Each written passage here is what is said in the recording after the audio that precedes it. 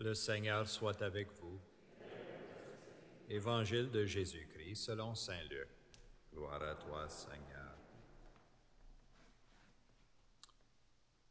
Comme s'accomplissait le temps où il allait être enlevé au ciel, Jésus, le visage déterminé, prit la route de Jérusalem. Il envoya en avant de lui des messagers. Ceux-ci se mirent en route et entrèrent dans un village de Samaritains pour préparer sa venue. Mais on refusa de le recevoir parce qu'il se dirigeait vers Jérusalem. Voyant cela, les disciples Jacques et Jean dirent : « Seigneur, veux-tu que nous ordonnions qu'un feu tombe du ciel et les détruise ?» Mais Jésus, se retournant, les réprimanda, puis ils partirent par un autre village. En cours de route, un homme dit à Jésus : « Je te suivrai partout où tu iras. » Jésus lui déclara : « Les renards ont des terriers, les oiseaux du ciel ont des nids, mais le Fils de l'homme n'a pas d'endroit où reposer la tête. » Il dit à un autre : « Suis-moi. » L'homme répondit : « Seigneur, permets-moi d'aller d'abord enterrer mon Père. » Mais Jésus répliqua : « Laisse les morts enterrer leurs morts. Toi, pars et annonce le règne de Dieu. » Un autre encore lui dit : « Je te suivrai, Seigneur, mais laisse-moi d'abord faire mes adieux aux gens de ma maison. » Jésus lui répondit : « Quiconque met la main à la charrue, puis regarde en arrière, n'est pas fait pour le royaume de Dieu. » Acclamons la parole de Dieu. Louange à toi, Seigneur Jésus.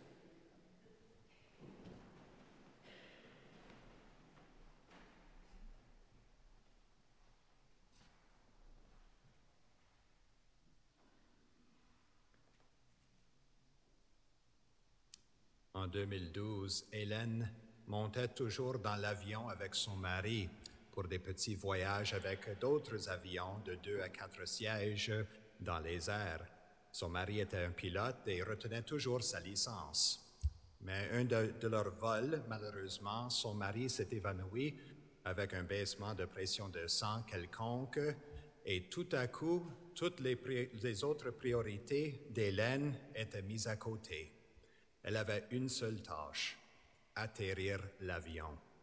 Imaginez-vous. Tout de suite, un des autres pilotes dans des autres avions a pris la radio pour donner des instructions à Hélène.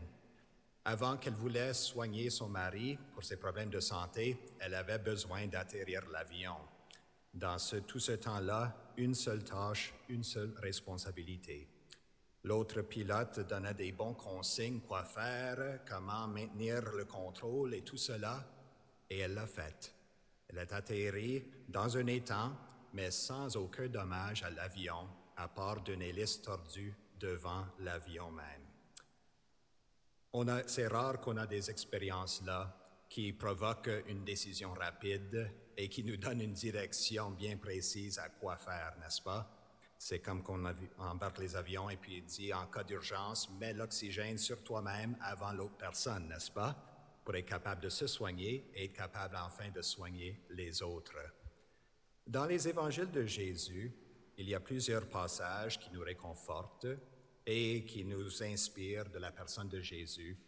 Mais il y en a d'autres passages dans l'Évangile, comme aujourd'hui, qui provoquent une décision, qui nous poussent à faire un choix pour le Christ et revoir nos décisions de notre vie de foi en nous-mêmes.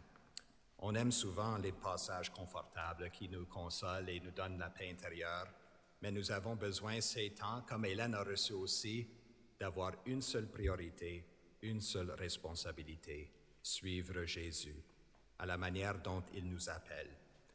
Alors nous voyons dans l'Évangile aujourd'hui, Jésus provoque des choix.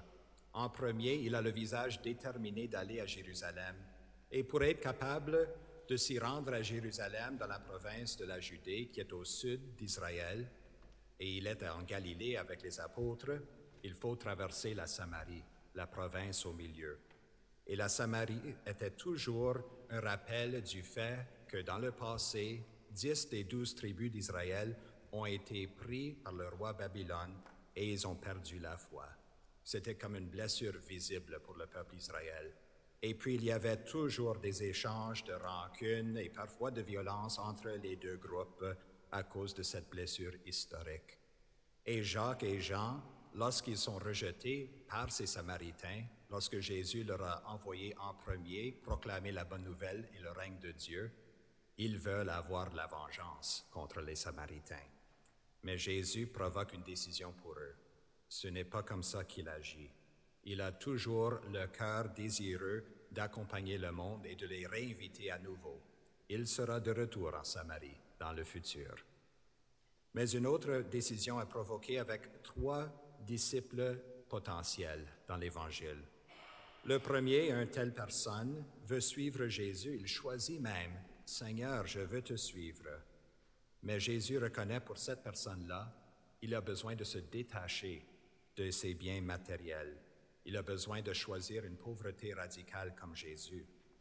Bien sûr, le Christ ne nous demande pas à chaque personne de faire un tel choix et de tout se détacher et d'avoir cette pauvreté radicale, mais pour certaines personnes, c'est nécessaire pour suivre Jésus, selon la manière dont il nous appelle.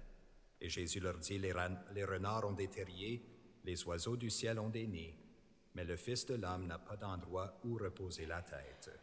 Le détachement pour ce disciple quelconque est nécessaire. Deuxième choix qui est provoqué par le Christ dans ses entretiens avec un autre disciple potentiel. Il dit, « Suis-moi. » Mais l'homme répondit, « Seigneur, permets-moi d'aller d'abord enterrer mon Père. » Maintenant, l'honneur et le dévouement aux parents étaient un des 10 commandements. Honorer ton père et ta mère. C'était Dieu lui-même qui a décrit cela comme commandement et règlement d'amour. Et c'était vraiment, vraiment important pour les Juifs de vraiment prendre soin de leur famille et de leurs parents. Alors, l'unique personne qui serait capable de réclamer l'amour propre pour lui-même au lieu de ses parents, les parents de ce disciple, serait Dieu lui-même. Alors, c'est une révélation ici que Jésus est Dieu. Dieu parmi nous, c'est seulement Dieu qui peut approfondir les commandements et dire « Aime-moi, suis-moi, même plus que tes parents. » C'est seulement Dieu qui possède cette possibilité et cette puissance. Alors, c'est une révélation que Jésus est Dieu et lui a le pouvoir sur la mort. Lui est capable de redonner la vie à tout le monde. Et c'est pour cela, si nous suivons Jésus, nous avons cette capacité de toujours vivre comme enfants, fils et filles de la résurrection. Finalement, il y a la rencontre avec un troisième disciple potentiel. « Je te suivrai, Seigneur, mais laisse-moi d'abord faire mes adieux aux gens de ma maison. » Jésus lui répondit, « Quiconque met la main à la charrue, puis regarde en arrière, n'est pas fait pour le royaume de Dieu. » Les charrues, dans le temps de Jésus, avaient une seule manche. Et souvent, le fermier prenait la main gauche sur la manche de la charrue et devant les 2 bœufs ou chevaux avait l'attelure dans l'autre main droite pour guider et diriger les animaux devant lui. La vue n'était pas la meilleure, mais il fallait regarder entre les jambes des bœufs pour suivre une ligne droite dans le sol, n'est-ce pas? Ça prenait de l'attention 100%. Ça prenait du contrôle, de la dextérité. Ça prenait tous les muscles, l'intelligence, le savoir, parce qu'un seul pas de la mauvaise direction, une seule force amoindrie dans la main gauche ou droite, tout tombe à l'eau là, dans la charrue et dans le labourage du champ. Même avec notre cheminement à la suite de Jésus, ça prend 100% de nous-mêmes, un don total de soi chaque jour pour suivre Jésus. Et sur le plan humain, cela est impossible. Mais avec la grâce de Dieu, tout est possible. Comme qu'on l'a vu dans la première lecture avec Élie, et comme qu'on le voit avec Saint Paul dans la deuxième lecture, qui veut nous affronter toujours avec le choix de suivre l'Esprit de Dieu qui est avec nous. Il y a 2 principes dans le monde pour Saint Paul. L'esprit de la chair, cela n'est pas le corps humain, c'est un esprit qui a une tendance vers le péché, vers la destruction. Il y a aussi l'esprit de Jésus, l'esprit du Christ, qui guide à l'éternité, qui nous guide toujours vers les chemins de bonheur et de la vie. Alors pour nous, souvent dans la vie spirituelle, les tentations ne sont pas toujours entre le bien et le mal. Ça arrive parfois, c'est très évident, le bien et le mal se sont devant nous et ils provoquent un choix. On devrait choisir le bien, n'est-ce pas? Mais souvent et souvent dans la vie spirituelle, les deux choix que nous affrontons sont deux biens. Mais c'est parfois entre le bien puis le meilleur. Et l'Esprit du Christ veut nous aider et provoquer le choix vers le meilleur, qui est Jésus. Ce n'est pas une chose, c'est lui-même. Anciennement, les gardiens des phares sur le bord des lacs ou de la mer, avaient une livraison chaque mois d'huile pour illuminer leur lumière de phare. Et les meilleurs gardiens de phare préservaient cette huile avec toute leur vie, parce que au fil des jours, du mois, des personnes venaient s'approcher aux gardiens du phare en disant « Donne-moi un petit peu de ton huile pour ma ferme, pour ma grange, ou donne-moi de l'huile pour nos lampes à la maison. » Les jours-là, avant d'électricité, tout le monde avait besoin de l'huile pour allumer leurs lampes à la maison. Et si les gardiens du phare se donnaient de l'huile aux autres personnes qui le réclamaient, à la fin du mois, il y avait toujours presque une semaine ou quelques jours de noirceur pour les navires et les bateaux. Il manquait d'huile. Mais les meilleurs gardiens de phare préservaient cette huile-là parce qu'ils savaient qu'ils avaient une seule tâche, une seule responsabilité, éclairer pour les navires le lac ou l'océan ou la mer, pour prévenir les dangers et pour aider les uns les autres à arriver à leur destination. Que nous tenons compte de cet exemple-là dans notre vie de foi aussi. Gardons l'huile des bonnes œuvres et de la vie spirituelle toujours prête pour être capable d'illuminer notre chemin et choisir le meilleur quand le Christ nous approche et nous dit personnellement « Suis-moi ».